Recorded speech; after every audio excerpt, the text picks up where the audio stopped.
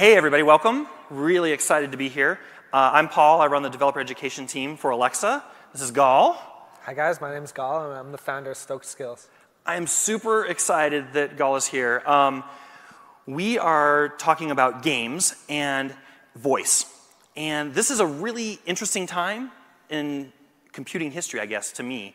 I remember 2 decades ago or so where I would teach people, maybe longer now, wow, maybe 2.5 decades ago, where I would teach people to use a mouse. I would prescribe play solitaire because you get touch, click, drag, double click speed. People would watch their hand and go, why won't my mouse move? Right? Like it was a learning curve for them and learn the keyboard, all that kind of stuff. Then about a decade or so ago, we got mobile, got touch. And you're like, I have the web in my pocket. This is amazing.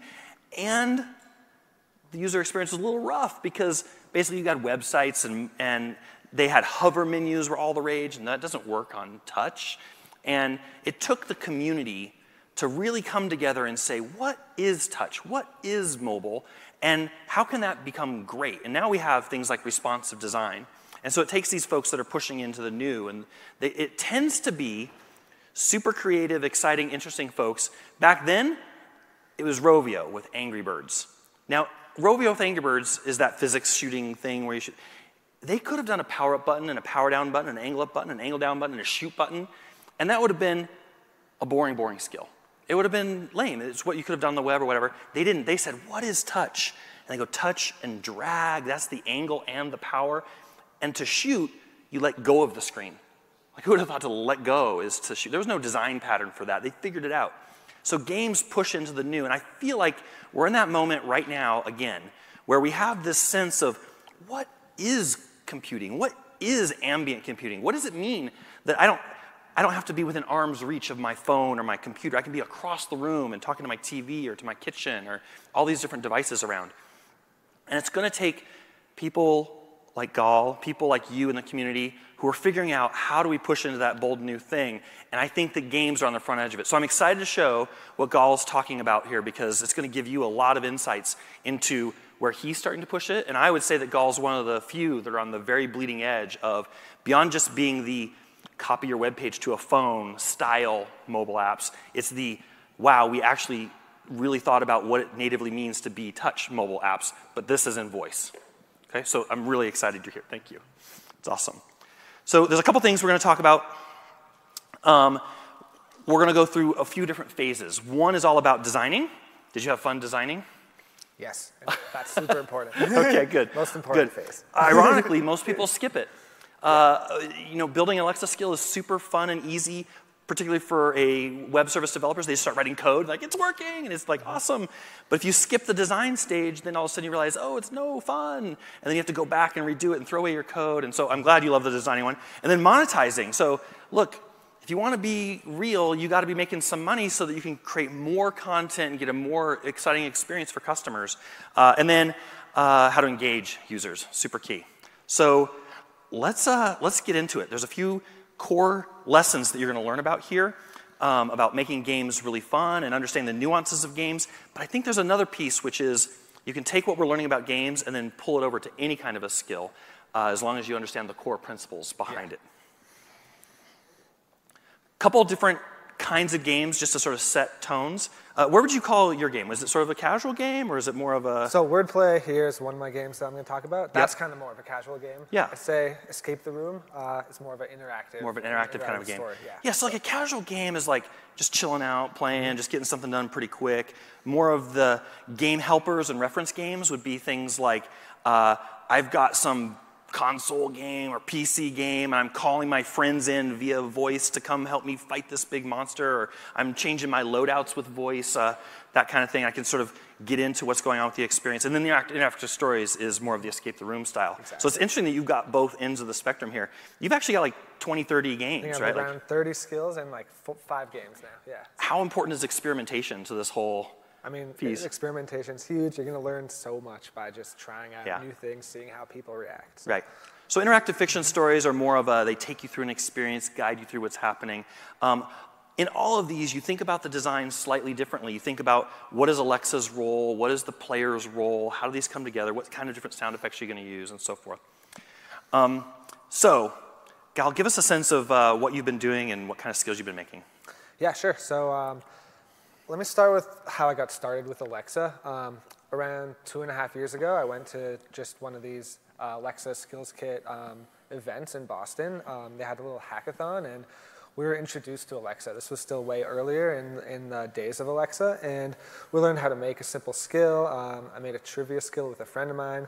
Had a lot of fun there. And then I went home and kind of thought through ideas. And it was tough to think of ideas at first. And I made a couple of simple skills, and then I kind of let it sit for a while. And by the way, these trivia games are a great starter. Yeah, like if you want to get in, absolutely. It's a very natural thing for voice, Q&A, back and forth. Yeah. And they're sort of like if you're in mobile, you might make a match 3 game. You just connect 3 things up and get rid of the jewels. And those can be really, really simplistic, but really complex, like the Candy Crushes and Bejeweled of the world. Trivia games is kind of like that. You can go really simple, just get in and get your feet wet and understand the whole experience. Or you can go really complex. And so I think that's cool that you got started there. Exactly. You got your daydreaming. I absolutely started really small, and then slowly built over as I started understanding all the nuances of like how to design for voice. Yeah, eventually I got a call from Amazon. Some of my skills were pretty popular. I started receiving some developer rewards, and then I kind of looked at what was out there, and I saw everything is kind of on the shorter side, on the simpler side, and there wasn't any experiences that would really catch you in and have you play for maybe an hour or more at a time. So I started thinking and brainstorming what could fill in that gap, and came up with bringing Escape the Room to Alexa. If you have an actual physical Escape the Room kind of experience like that. Exactly. So if you guys haven't seen an Escape the Room experience, you kind of have 10 people or so. You get locked in a room with coworkers or family, and you have to either get out or half of you are on the floor going, I hate you, you're the worst. Right. Exactly. But most of the time, people come out of it, they have a great time. It's a bonding experience. You're solving puzzles together, helping each other, shouting out what you think would help, and all that kind of stuff. So we decided to bring that to Alexa, and as you can see, it's really open-ended. It's a complex idea and skill, and I'm going to talk a lot about how I brought that from the design phase to what it is today. So there's a lot of other skills, but we're going to focus mainly on that. So next up, I'm going to give you a little bit of a demo of what that sounds like. So first off, you're going to hear the introduction to Escape the Airplane. So there's a little intro with the airplane sound. We set up the scene for you, what happens. That's kind of how each room starts. And then you'll hear a short sound clip of a puzzle-solving experience inside of one of the Escape the Room games. That's loud.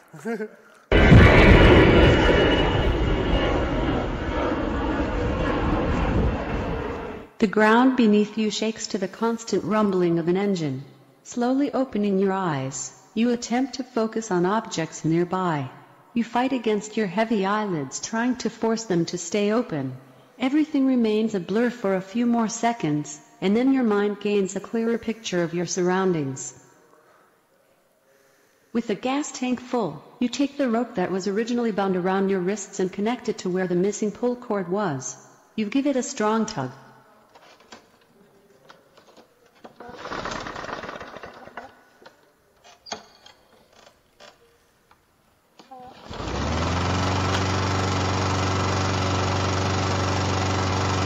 It's running.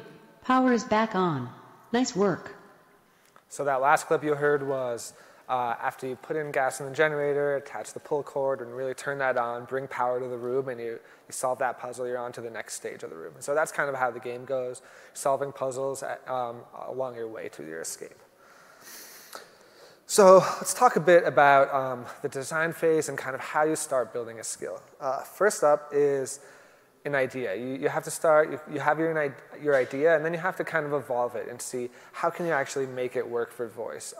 Like Paul was saying, voice is a totally different paradigm from mobile and other experiences that you have. So what you might think will work at first might have to be tweaked a little bit to actually be a good, fun experience.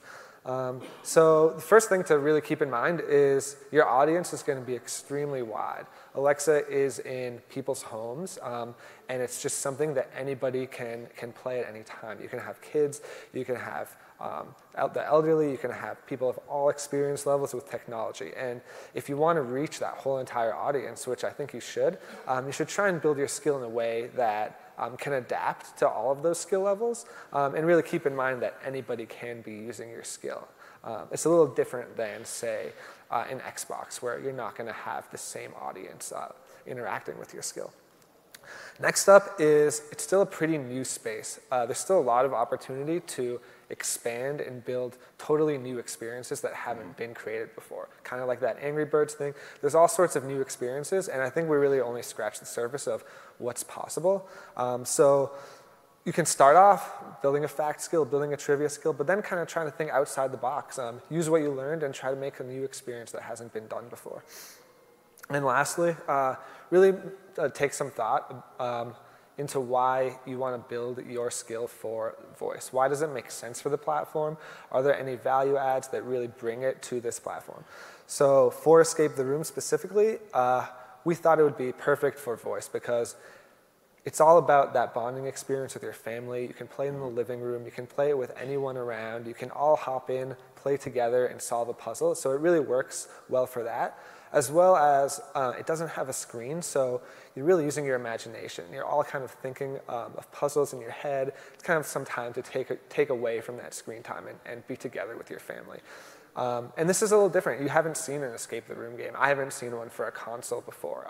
That's because it's a little bit too simplistic or too short for a console, but it works really well on the voice platform. You can pick it up at any time when you want to and go back to it. So that's kind of why we chose that. And I think for every skill, you can kind of think of the ideas, the use cases of why it would make sense. I see this one a lot. We do a lot of hackathons. We just did one on Monday. There's a bunch of people building teams. A lot of times what happens is you go, hey, let's go build something today. And they go, I'm going to build this. And they immediately know what they're going to do. And they haven't soaked in it a little bit. Right. And I think just getting out there, you should go play Escape the Room. You should go play the trivia games. You should go play Yes, Sire. You should go play these various games and just get into them and soak in them a little bit and just get a feeling for how this goes. Then when you'll wake up one night and go, oh, I got it. Yeah, and then you're going to go build something. If you built the fact skill, you know how the whole thing works. If you built the trivia game, you know how the whole thing works. But now you got to percolate that idea. And giving yourself a little space and time to be open to a voice-first idea is, I think, important. Exactly. Even if it includes screens or buttons or other things. Yeah, absolutely. Yeah. And it takes a lot of time to come up with ideas. At first, I was having a lot of trouble. And then as you spend more and more time and you kind of figure out what's possible, it'll really expand your horizons. And you'll have a lot. I have tons of ideas now. So yeah, part of your design phase, start thinking about the audio choices. This is something you want to do early on. You can use Alexa's voice, you can use Poly voices to narrate your skill, or you can hire a voice actor to add a more immersive experience. So that might seem like the better option at first, hiring a voice actor. You can add all that pop and style and really make it immersive, but that comes with limitations. So first of all, if you want to build a dynamic skill that's really complex and lets users say things, an infinite amount of things, or tons of options that you then repeat back to them, it's not going to be possible to actually record all that content. So that will totally exclude voice acting. Also, iteration. I think iteration is a point that it's really important. You want to keep evolving your skill. And if you have to go back and record every time you want to make a change, it's really going to hold you back a lot. So voice acting, it works well if you really have an idea. If you're going to build an interactive story, more of an audiobook experience.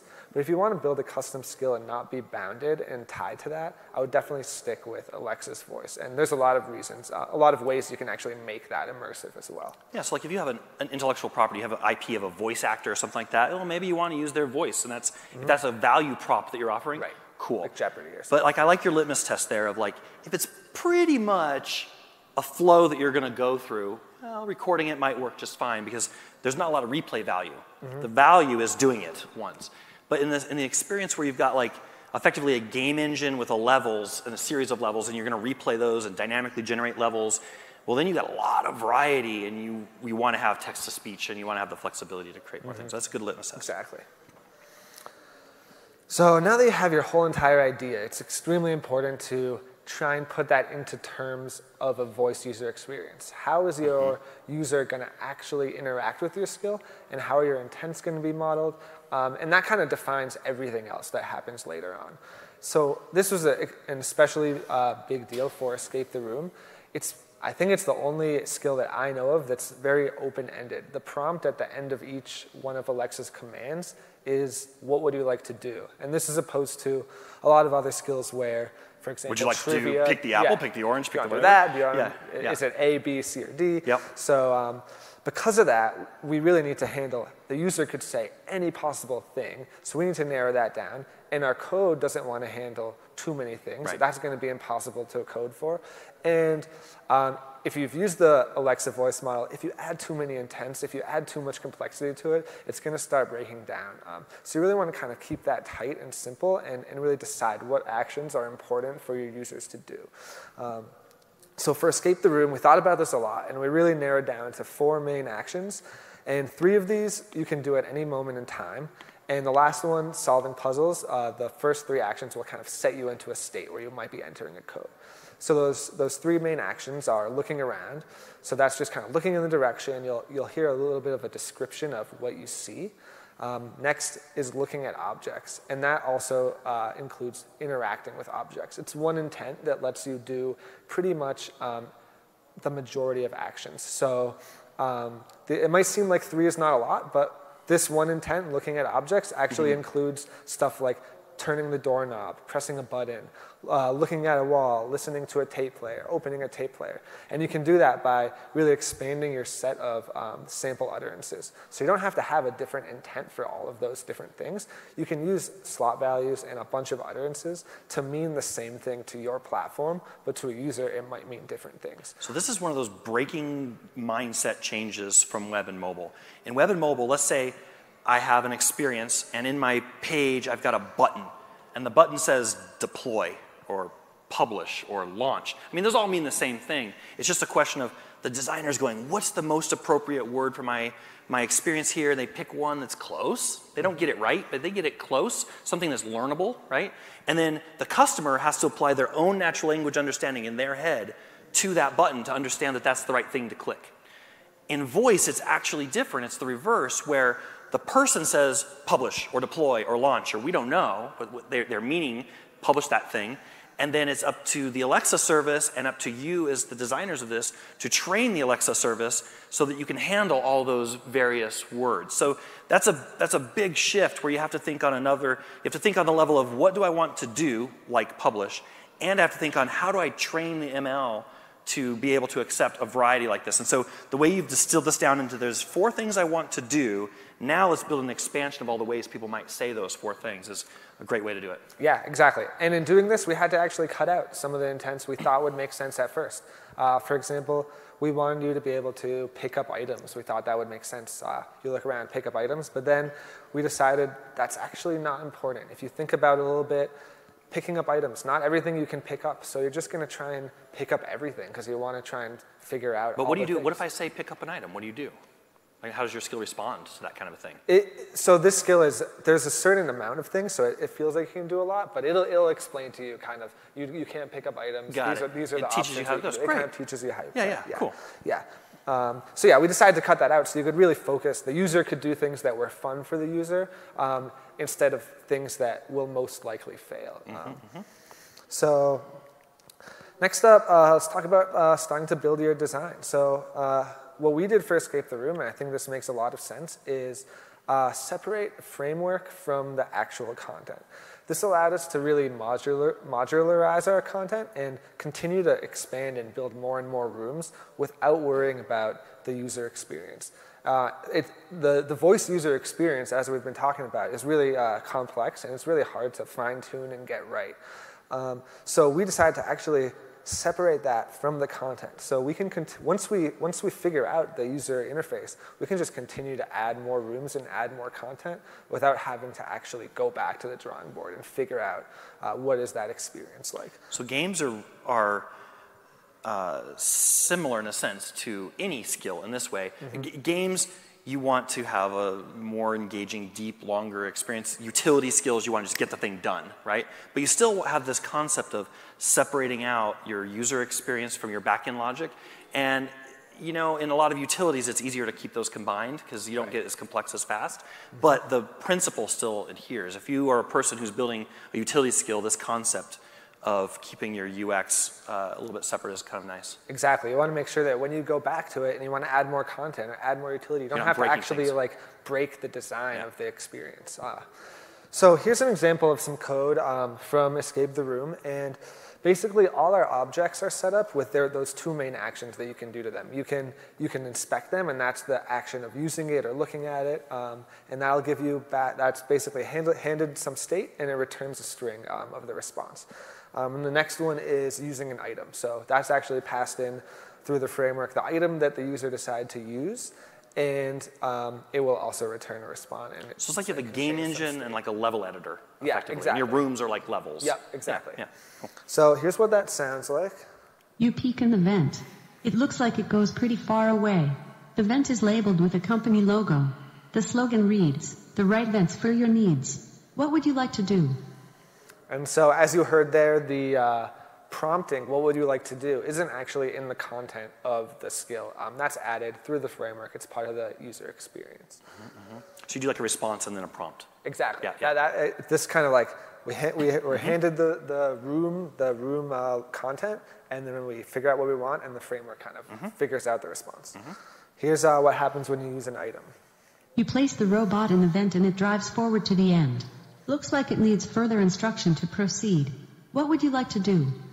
So same thing there, and for using an item, for example, if you used one that you don't have, the framework will already handle that. It'll say, you don't have that item right now, this is what's in your inventory or something like that. So keeping your responses and prompts separate like this is also clever and cool, because you might want to have like a compound response, like part A of the response concatenated with part B of the response, concatenated with part C of the response, which might be varying and different, and then you go to a prompt. Exactly. And you're always using a very similar prompt, not always, but oftentimes using the what would you like to do. But a lot of skills have specialized prompts for that situation too, and so you need to be able to pull this all together and think about it in a modular way. Yeah, exactly. And as I'll talk about a little bit in the future is like, that prompt can change dynamically based on how we think the user is doing and how much we want to teach them. Yeah, cool. So next up is failing gracefully. Users are going to say tons of things that you are not going to expect, and you really need to teach them how to interact with your skill. And this was kind of a big pain point initially for Escape the Room.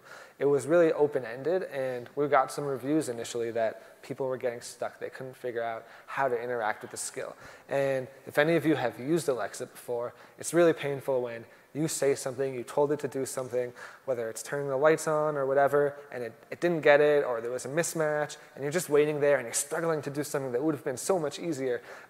So we really want to minimize the amount of times that, you always want to minimize the amount of times that happens, and people are going to enjoy your skill much more. So first off, we tried adding in a longer introduction to teach people how to use your skill, what are all the commands. And that didn't work so well. That's where we got that feedback, because it was too long. People were dropping off. They didn't have the context yet. So we told them things that they didn't know what it meant until they actually started the skill. There's another design paradigm shift there, which is when you design for reading or for the eye, you think about writing a paragraph or something. You probably have a topic sentence and supporting sentences, another topic sentence, more supporting. And what you're counting on is the customer to be able to skim. They go, I get it, I don't get it. And they go back and they rewind a little bit and they read the details. Now I get it, and they go on their way. With voice, there's no skimming. Yeah. You don't get to do the skimming piece. So having a big, long monologue of stuff, they're like, yeah, skip. And then they sort of tune out. So that I get why the long thing. We sort of have this rule of thumb. It's not a hard and fast rule, but it's a good rule of thumb, which is if Alexa can say it in about a breath, that's about the right amount of saying something. Yeah. That's an extremely good point about skimming. You have to actually give the user exactly what they need at exactly the right time. Because if you don't, they're going to be completely lost and not know what to do. So next up, we tried to give the user some instruction. Whenever they made a mistake, for example, they tried to pick up an item, we kind of gave them some guidance. We told them, this is how the game works. You can actually do this. So we also got some negative reviews there where people were like, stop telling me all the time. I just made one mistake. I know how to play the game. It's really annoying.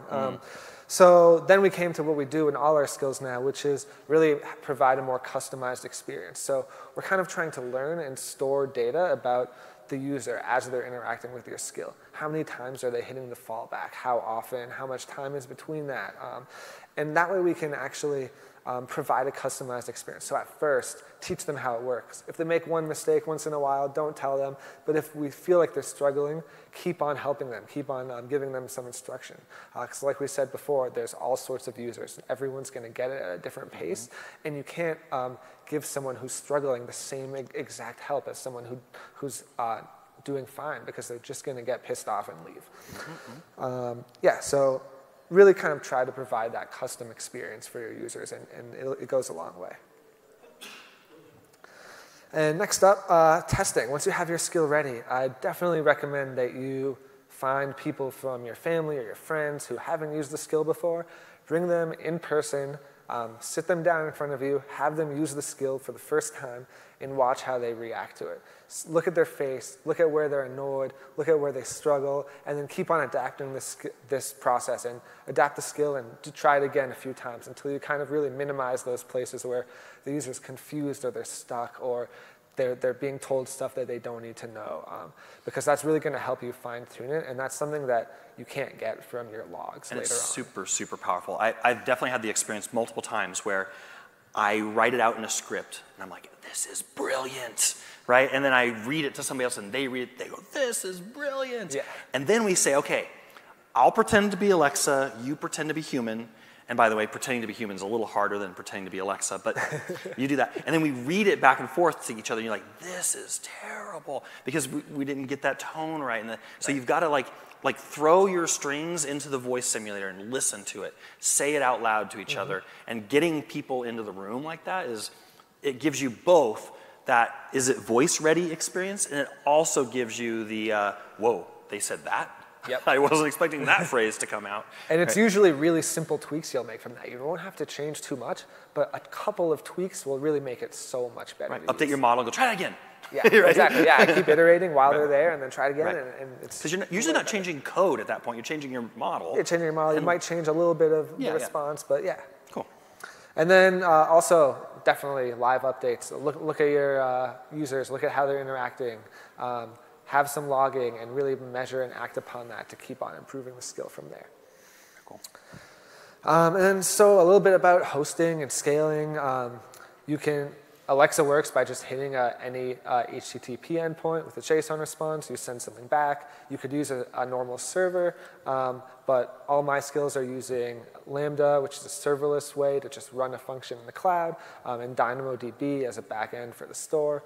And this really makes it super easy to forget about your infrastructure and focus on the experience, because those services just scale pretty much endlessly with almost no configuration. Yeah, you still have to fiddle like your read-write volumes and stuff like that. Yeah. We definitely have run into this thing where the marketing team is like, I want to go market this skill, it's incredible. And of course, every skill developer is like, please market me, I want you to show me the skill. And so we go to do that, and then you're like, man, this thing's going to fall over. So we call up, and like, we got to get this thing going. So being marketable by being ready to scale is actually important, because the last thing that we want to do is go like, check out this big skill, it's amazing, and then it falls over and you get a bunch of one-star reviews, and then you're like, ugh. Exactly. Right? Yep. So we got to be ready for those things. So that's important. Lambda will pretty much scale near infinitely without anything, and then Dynamo, you can set your own read-write values, and those can auto-scale. And I think they just announced auto-scaling without setting read-write. Oh. In the last I learned something keynote. today. Yeah, so that's exciting, and I'm probably going to try cool. that out. That's cool. Yeah. That's cool. That's great news. Yeah, it's pretty awesome. Cool. So next up, monetization. You've spent all this time building and iterating, improving your skill. How can you make some money from it? There are the dev rewards, which are great, but if you really want to put the power in your own hands to be able to have your own business plan, start developing your own ideas, and take charge of it, you can use what is called in-skill purchases. So you can start selling digital content, premium experiences to your users within the skill. To me, this one's really important for customer experience, because if you want to get great content to customers, and it's constantly updated, new and fresh all the time, that's very hard and valuable work to be doing to create that content. And customers are willing to pay for really interesting, great, entertaining, valuable content. But we got to get that flow going so that you can build better and better and more amazing next generation kinds of skills. That's cool. Exactly.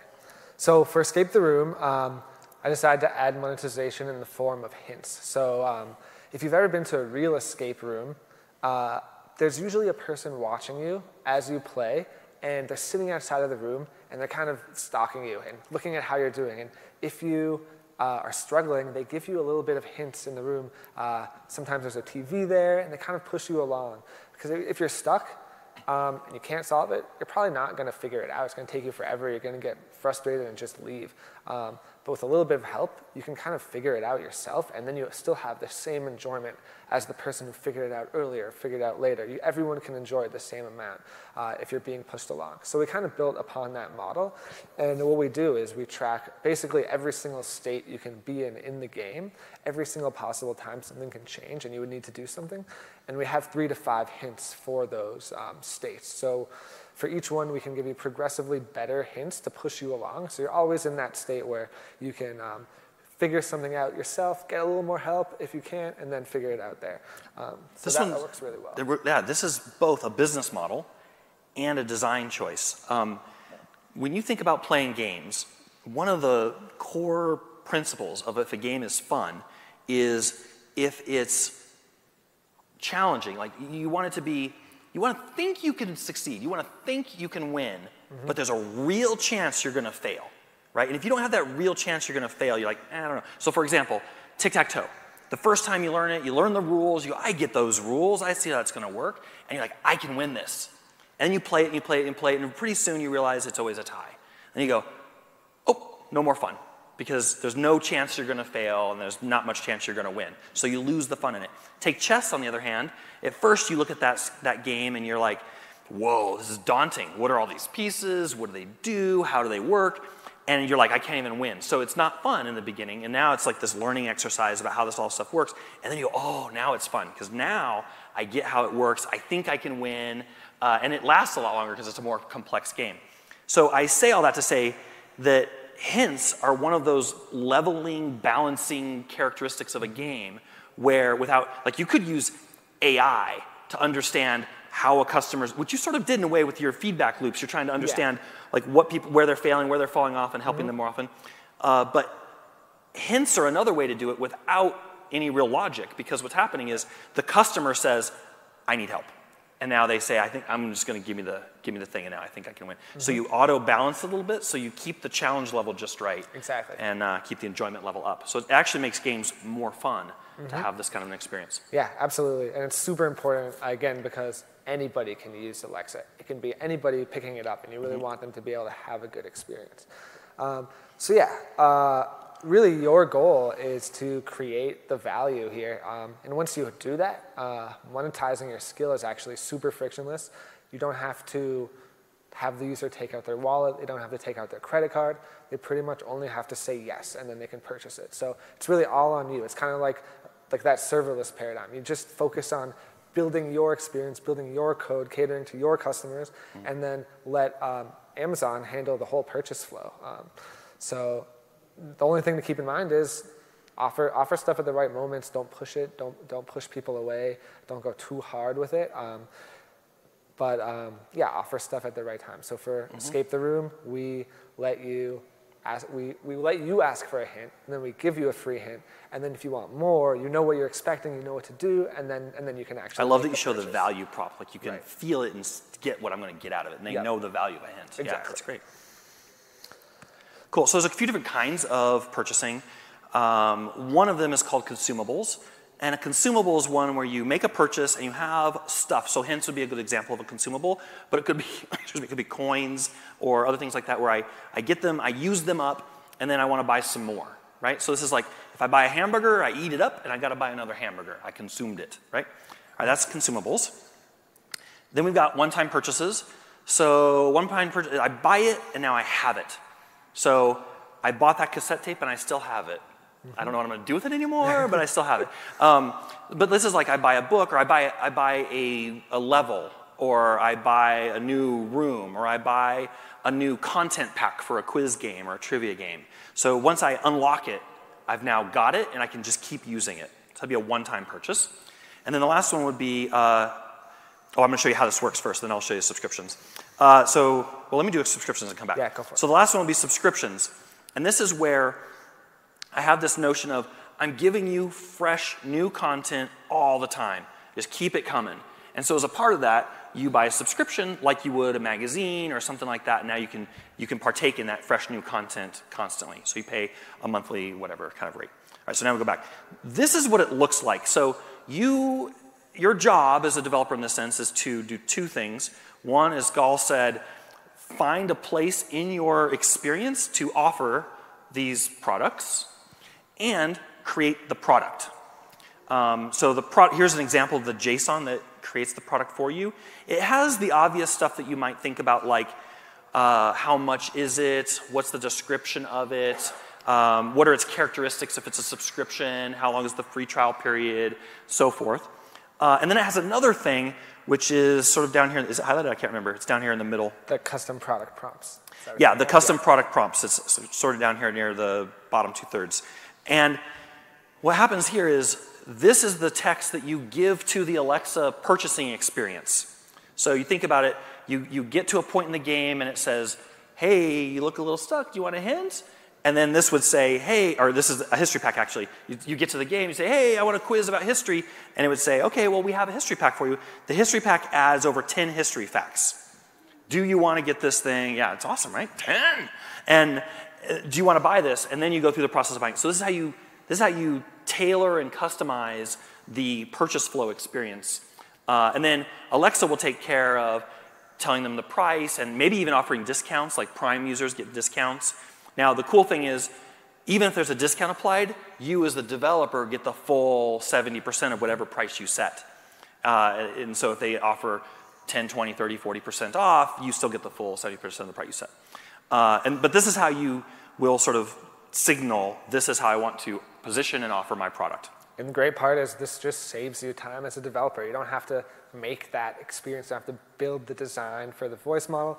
And your customers already have experienced that, so they don't know what purchasing a product is actually going to be like. I've seen a lot of game designers in particular back in mobile days. I guess mobile's still around, right? Yeah, I think it's still okay. So I shouldn't say back in the mobile days. In mobile, I often see that the game designer will then design the purchase flow. And so what you end up with is like, woo, splashy, and it's really hard to win, and you might not actually get to buy the thing. It's a little convoluted. Mm-hmm. And so you don't really want game designers building your purchase flow. Right. Conversely, you get a UI designer that builds a beautiful purchase flow. It's like click, click, click, done, got it, I understand what I just got. But you don't want them to design your game flow because they're like, oh, there's a monster, just click it and you win. Why should this be hard? Right? So they're optimizing for experience, right?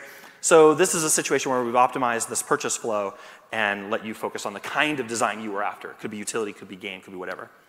Cool. So all of these together form this in-skill purchasing experience. You can also, sell goods and services. So you can use Amazon Pay if you want to sell, tickets to a concert or something like that, donations. There are some other ways to make money. You mentioned developer rewards, which is sort of like the entry of how you got in this. Yeah. And that's all just about building a great, engaging experience. Yep. One other thing I've seen a lot of people making money on is they build experiences for brands. So brands are saying, hey, I want to be here. I want to get into a conversation with my customers. And so effectively, this is like the agency model. You sort of start to outsource your design and development chops to a brand and use their IP and help it get out. And that plays out in games too. Like you've seen things like Jurassic World, and it's this really big, deep, cool, from the movie kind of an experience. And they just want to be there. Like the movie's there with the game and everything.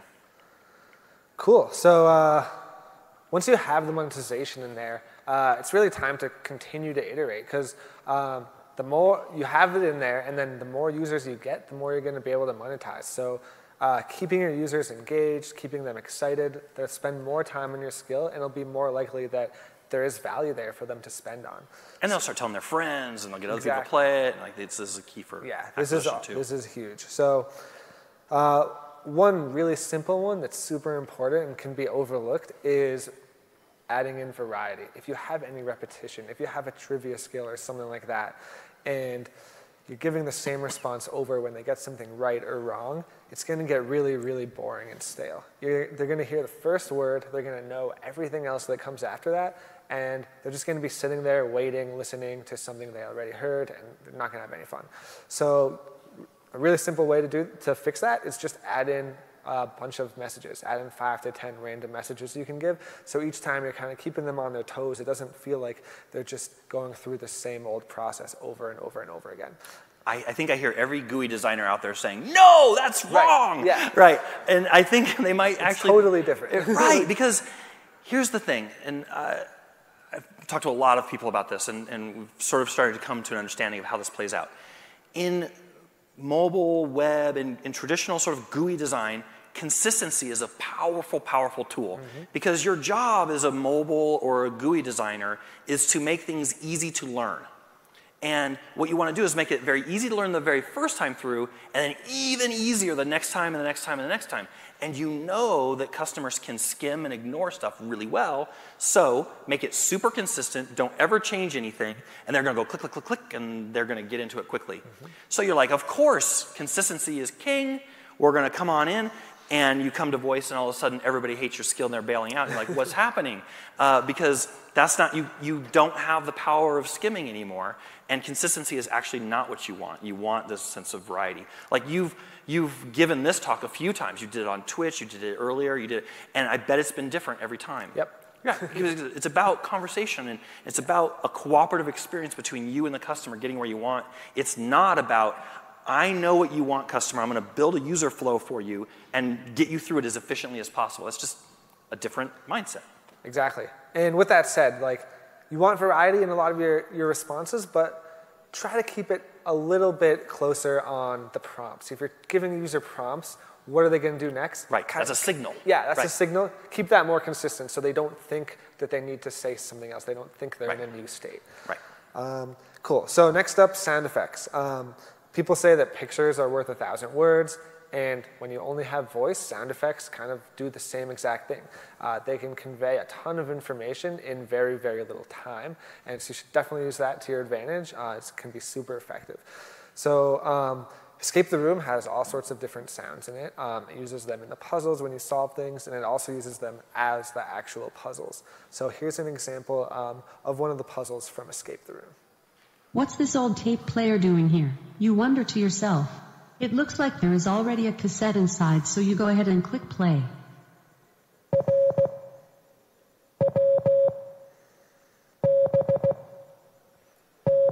What would you like to do? So yeah, over there we're using some Morse code, actually using the audio platform to provide the puzzle for you. Next up, wordplay. Wordplay is a game that is, it's a word game. You get a 5-letter word that you have to guess, and you're only given the first letter of the word. Beach. No, I was just guessing. I didn't know what it was. You didn't give me the first letter yet. Okay, good. Cool. Yeah, so so each time you guess, you're given the feedback of what letter's in the right spot, what letter's in the wrong spot, what letter what wasn't in the word, but what letter wasn't in the right spot, but is still in the word. And so, like you just heard, it's really hard to kind of give you all that. You're going to have to do it. Letter 1 is right in the wrong spot. Letter 2. So you can actually use sounds for each of those little actions and really convey all that information in a much shorter period of time. So here's that. The first letter of your word is T. Please spell out a word to guess next. Is T-H-A-W as your final answer? T-H. Ruh-roh. You have lost a life. 9 lives remaining. Try guessing another word. So that's one example. You heard those different sounds, and that kind of indicates which letters you got right. It's your feedback. Angel Investor is another game that I have, and you basically act as an investor. Different companies come in, they pitch to you, and you have to decide and negotiate with them. So that game runs on an event loop. You're kind of in your office and you ask, what's next on my schedule? What should I do next? And you have all these different events that can happen. One is a company comes in the door, they pitch to you. Another is you get a phone call and they call up, they give you an update on how they're doing, what your returns are. Another update could be, another thing you could get is an achievement that you earned. And so each time we're kind of giving you a new event, and we set the scene by using a sound effect. So you kind of know what you're going to hear next. We give you that like half a second sound, so you're in the mindset. We put you in the mindset of what you're going to hear next. So you don't have to use your brain power to really like listen to all the words and like only get the context after the beginning of the response. So here's 3 different sounds we used to really set the stage for what's going to happen next.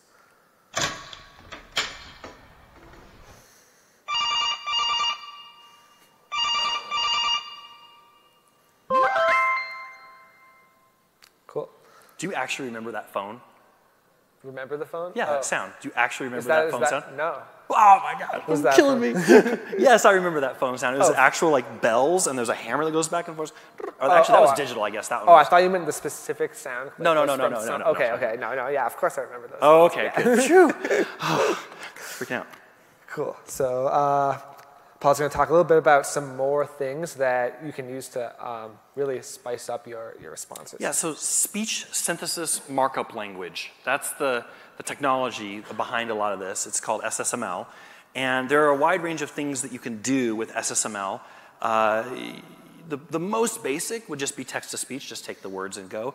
But you can do things like change the pronunciation. Do you mean pecan or pecan? Mm-hmm. You can say it either way, and that works great. You can do things like the prosody. You can speed up, slow down. You can make it louder. You can change the nuances that way. You can change the voice. So if you want to have a male voice, or you want to have a child voice, or you want to have a voice that speaks UK English, or US English, or Australian English, you can hear the different accents for it. You can insert audio files. So that's what you've been hearing here, where you can use SSML to insert audio files. You can do specialized things like interjections. I think at one point, what was it? Oh, one of your characters said "rut-row," yep, right? And so if you just type "rut-row," it would have said, "Oh, this thing happened, rut-row." But she said "rut-row," right? And there's like, it's called an interjection. You can say "yippee" and "hoorah," and you can get some more like animations to some of it. And so you can use these tags. It's basically, there's an open tag, like in this case it's audio source, and then a URL, and then a close tag. So this is something that you should really play with. Like at first you might just jam out some stuff, but let's say you run into that case where you're violating the one breath rule. And then you're like, oh no, but I need all this content, but it's too long. And so one technique that people use is they say a little bit, play a sound, say a little more. It gives you a break. Or say a little bit, put a pause in. You actually did this in your in the opening scene with the airplane. Right, exactly. It said you're here, and then it paused for like maybe a second or so, and then it had some more speech to go, and then yeah, so you can use this. So I would say take this. You can switch up voices in the middle, like you'd have Alexa and then Michael and then something else. So take this, put it in the voice and tone simulator that we have in the testing tool, and just listen to things and sort of develop an ear for what it looks like, you know, and over time you'll start to see what it's going. You can feel it. Yeah, exactly. Take your skill after you finished it, listen to it, find some of like the more boring parts where you're kind of sitting through, and just play with those sounds to try to tweak it until it sounds the way you want it to. And it can really totally change the tone of your skill in a much better way. Yeah. Search for Alexa SSML and you'll get the page with all of them. Here's a clip of that for this code. Welcome to Carfu. You can order a ride or request a fare estimate. Which will it be? So poly voices were one of the things that you can use. So what you've been hearing so far has been the Alexa voice. It's using the Alexa service to go text to speech and come off Alexa. Poly offers you several different accents, several different locales, several different voices. So let's listen to a few of these. My lord, welcome back to your domains. We have been expecting you. Welcome back, Captain. Let's set sail and conquer the enemies. Are you ready? So it just, again, sets that mood. I've used it where you have like character 1, character 2, character 3, exactly. And it allows you to bypass the one breath test because it sort of gives you into a new feeling of it. So I use those in Angel Investor. Each character has its own voice, its own personality, and I've even had people think that I hired a real person to record them. Who do you get to hire those? So some of the voices are better than others, but some of them can really add a lot to your skill. Yeah. There's dozens and dozens of those. So another characteristic that's important for games, and it plays into just about everything else we've been talking about, is memory. It's really, really frustrating to play a game and to go through 4 questions of the quiz and then go, I gotta go, I'll be right back, and then come back and start over with the 4 questions, or to get to a level and then have to go away and come back and start all the way over and get through this. So there's 2 forms of memory. One form, well, first of all, let's think about the user experience. And the user experience really is a set of turns. So we have a dialogue. I say something, Alexa says something, I say something. We go back and forth.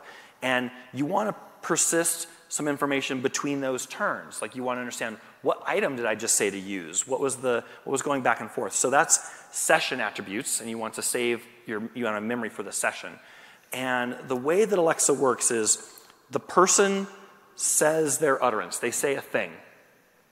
That goes to the Alexa service, and the Alexa service does its work. It does the ASR to understand what words did you say, and it uses natural language understanding to say, what did you mean when you said those? So if I say, pick up the axe, it would say, interact with item axe, right? And I'm like, oh, I've got this. Now that is given to your skill. It forms a big JSON file that includes the intent and the slot values and gives that to your skill, and you can do whatever logic you want on it, right? So now I know that you're dealing with an axe. In my logic, what I would do is say, I think that's important. I want to keep the axe around, and I would store it into session attributes. Just basically add it to the JSON that's in my response. It's really all just JSON manipulation at the end of the day. If I was doing a trivia game, I would say the current question is question number 6, and now I'm going to say, what's the answer to question number 6? I want to remember the correct answer plus what they say and compare them to see if they got it right or wrong, right? So I need the session attributes. So anyway, throughout the constant back and forth of the turns that we have, that's the session. It keeps on going. At some point, I end the session. So I either quit or I walk away or I'm done for the moment or whatnot. And then now the question is, do I keep those attributes or not? And you might choose to keep all of them or part of them or something. And so you would use, if you're using the SDK, you would use a persistence adapter, which would then save those attributes into DynamoDB or an S3 bucket. And then you can, when you launch the skill, you go, oh, I have a user. Do I have any persistence for them? And they say, yes, yes, you do. And you can restore it, and then you can continue your game how you like. Yeah. That's what you can use to store any information you want about how the user is doing and even like how they're interacting, how many turns have they played, all sorts of stuff like that. One big problem I see is that, so most skills are using Lambda. You don't have to. You can use any web service you want. It doesn't really matter. But most skills are using Lambda. And I see a lot of times that particularly new developers will put a global variable into their Lambda function that is the score. Right. Yep. That's not going to work because while I'm having a conversation with Lambda, that Lambda function could get torn down, a new one get put up. I'm going somewhere else. Maybe like I could have 10 Lambda functions going with my thousands of users at one time. Like it's all over the place. Someone else will come and they'll get your score. Right, yeah. So the global variable thing does not work in this turn-based web service Lambda kind of world. You need to be thinking very explicitly about session attributes and memory. And it's a little bit different way of thinking from a like traditional PC app or something like that where you can keep it all sort of local. Right. The SDK, though, makes it really easy to hook that up to Dynamo and kind of not have to think about your database too much. You kind of just set the JSON on the user attributes, and it gets persisted. Yeah, it makes the table for you. It does all the stuff, so it's great. Tier 1 thing, yeah. Okay, so measuring. One of the things that Gal talked about was like, somehow you knew where people are struggling. Somehow you knew what people were enjoying and where you needed to put the hints in your thing. And so how do you go about thinking about measuring and where to put your measurements and all that kind of stuff? Yeah, exactly. So I track all sorts of things. So I'm tracking kind of how the users are doing as they're playing. I'm tracking how far they're getting in the game as different events. But then more importantly, to improve the experience, I'm looking at what they're saying. And that is right here. There's an intent history page on your on the Alexa Skills Kit console, and you can look at basically everything the user said, and then you can kind of figure out what were they trying to do. So I spent a lot of time looking at this saying, this is what the user said, and they were probably trying to do this interaction. How can I make that happen? Can I add sample utterances to my intents to make that happen? Do I need to add some more synonyms for this item? Did they mean something else? So really going through that and continuously iterating and trying to fix all those, eventually I stopped seeing more things because I was handling all of them. And that's where like I saw a big impact in the review rating. People are just having a much easier time interacting with the skill. Let's take a specific example. So let's say you've designed your experience to say there's an axe and you have to use the axe. So like I'm gonna make up a get out of the room right now. Okay. So there's a table in the middle of the room. You have to cut the table in half with the axe. Put the two halves of the table, right? Yeah. You put two halves together, that makes a hole. Yep. And then you crawl through the hole. Okay. All right, so that totally works, right? Yeah. It's a different kind of hole? All right, I don't know, maybe I don't know. So anyway, so the key there being you have to pick up the axe. Right. Now, that axe, there's an utterance that is pick up the item. And axe is one of the possible items in your slot values. Yep. What if the person says, pick up the hatchet? Yep. And you didn't think of hatchet, but that's what they want to pick up. So what will happen is if you're logging your slot values, you can see what items people are saying there, and you go, oh, look, people are saying hatchet. I know what that is. That's a synonym for axe. So you go into your voice model where you have axe, and then there's an option just to add synonyms. You drop hatchet into the synonyms, and now whenever somebody says synonym, or whenever they say hatchet, your code gets the intent, pick up an item, and it gets what the person said, hatchet, and it gets what they meant, axe. So now you can say, I'm just going to, in my API or my database, I'm just going to use axe because that's the thing. You can even have an ID. So they said item number 16, even when they said hatchet, right? So this concept of synonyms and measuring that and then looking for the fall off is an interesting one. Absolutely. I had to do that all the time. I have tons of synonyms for every word, and there was a ton I didn't expect when I released to other locales, like the UK. They just say things differently. I think I changed Table trash chopper to bin or trash stuff like to that. bin. Yeah. So many things you won't expect, and being able to look at their intent history and see what people are saying is super valuable. Another one is understanding the way people move through your experience. This is really important, and you might not care about it as much in web and mobile because you're basically saying, I mean, you do care where people go because you want to know how far into my web app did they get to. But it's different because in web and mobile, they're going to follow this wizard, right? I'm going to do step one, I'm going to hit next, I'm going to hit step two, I'm going to hit next, whatever it is, and you're going to flow right through. Here, people could say, you're expecting them to say, pick up the axe, and they could actually say, take me back to room 3. I wasn't expecting that, right? And that's not how you would design a mobile app. You would have a menu system that would let them get back to other rooms, right? They'd have to leave that sort of experience. So what this chart here shows you is the dark blue spotches are what people said. So the first one's like, I launched the skill, right? That's the big first one. And then the next column is, what did they do next? So they might have said, start the game, they might have asked for help, they might have said, buy a hint, whatever it is, and they keep rolling through it. And you can sort of see, what is the path that a lot of people are taking? And one of the interesting pieces on this is the little red waterfalls, right? So if you're a flat earther and you think the water's falling off the edge, it's like that. This is a flat intenter. Okay, and so the red is falling off the end. So that is where customers are leaving your skill. Now, if they just said stop and they fall off, perfect. By design, that's how I wanted it to be. If they just said, buy a hint, and then they leave, you're like, whoa, that's the wrong time to leave, right? So this will give you insights into where are people struggling in the overall experience of your skill. Yeah, and if you haven't looked at this yet, you're going to be really surprised with what the results are. I was definitely surprised with where people were dropping off, what they were doing. It wasn't what I expected, and then I was able to make some tweaks until I kind of got to a point that made a lot more sense.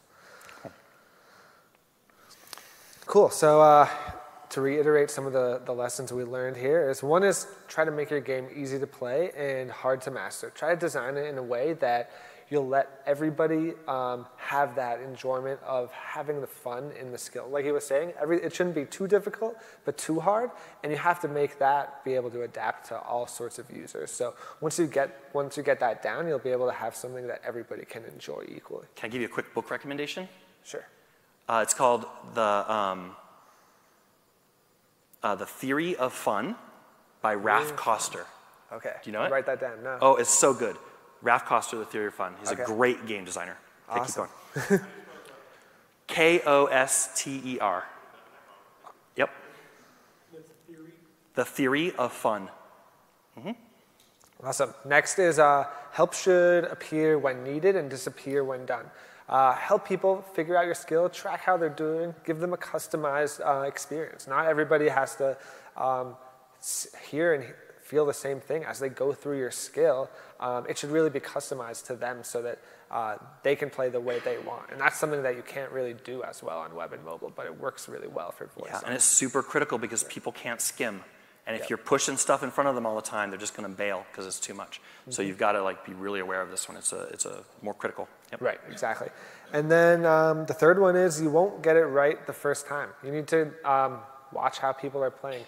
Get beta testers, get people to test it in front of you, look at logs, look at the interaction paths, look at the intent history, and really iterate over time. And then you'll get it to a state that you want.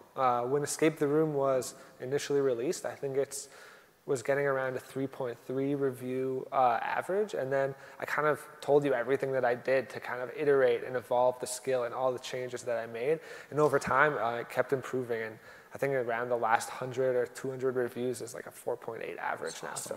So you can definitely you don't have to change the content, just like iterate that experience until you get it to a point that people like to interact with it, and that can make a huge difference. So I'd love for everybody to think about this concept at the micro level, like in my skill, here's how I'm iterating and all that. And also think about the macro level. The fact that you have 30 skills means you've been trying a lot of things and checking out, but the whole of the community needs a lot of deep understanding of how voice, ambient computing, this kind of an experience works together with screens, without screens, with all this stuff.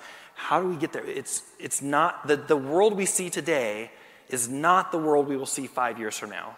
And it's us that are going to make that thing happen, and it's through this kind of desire to get in there and try things and go push through. Exactly. So what we build, yeah, I guess that's the good question. Exactly. There's a few different links for you.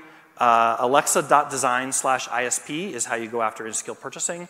Alexa.design/guide will give you all the design patterns and stuff like that.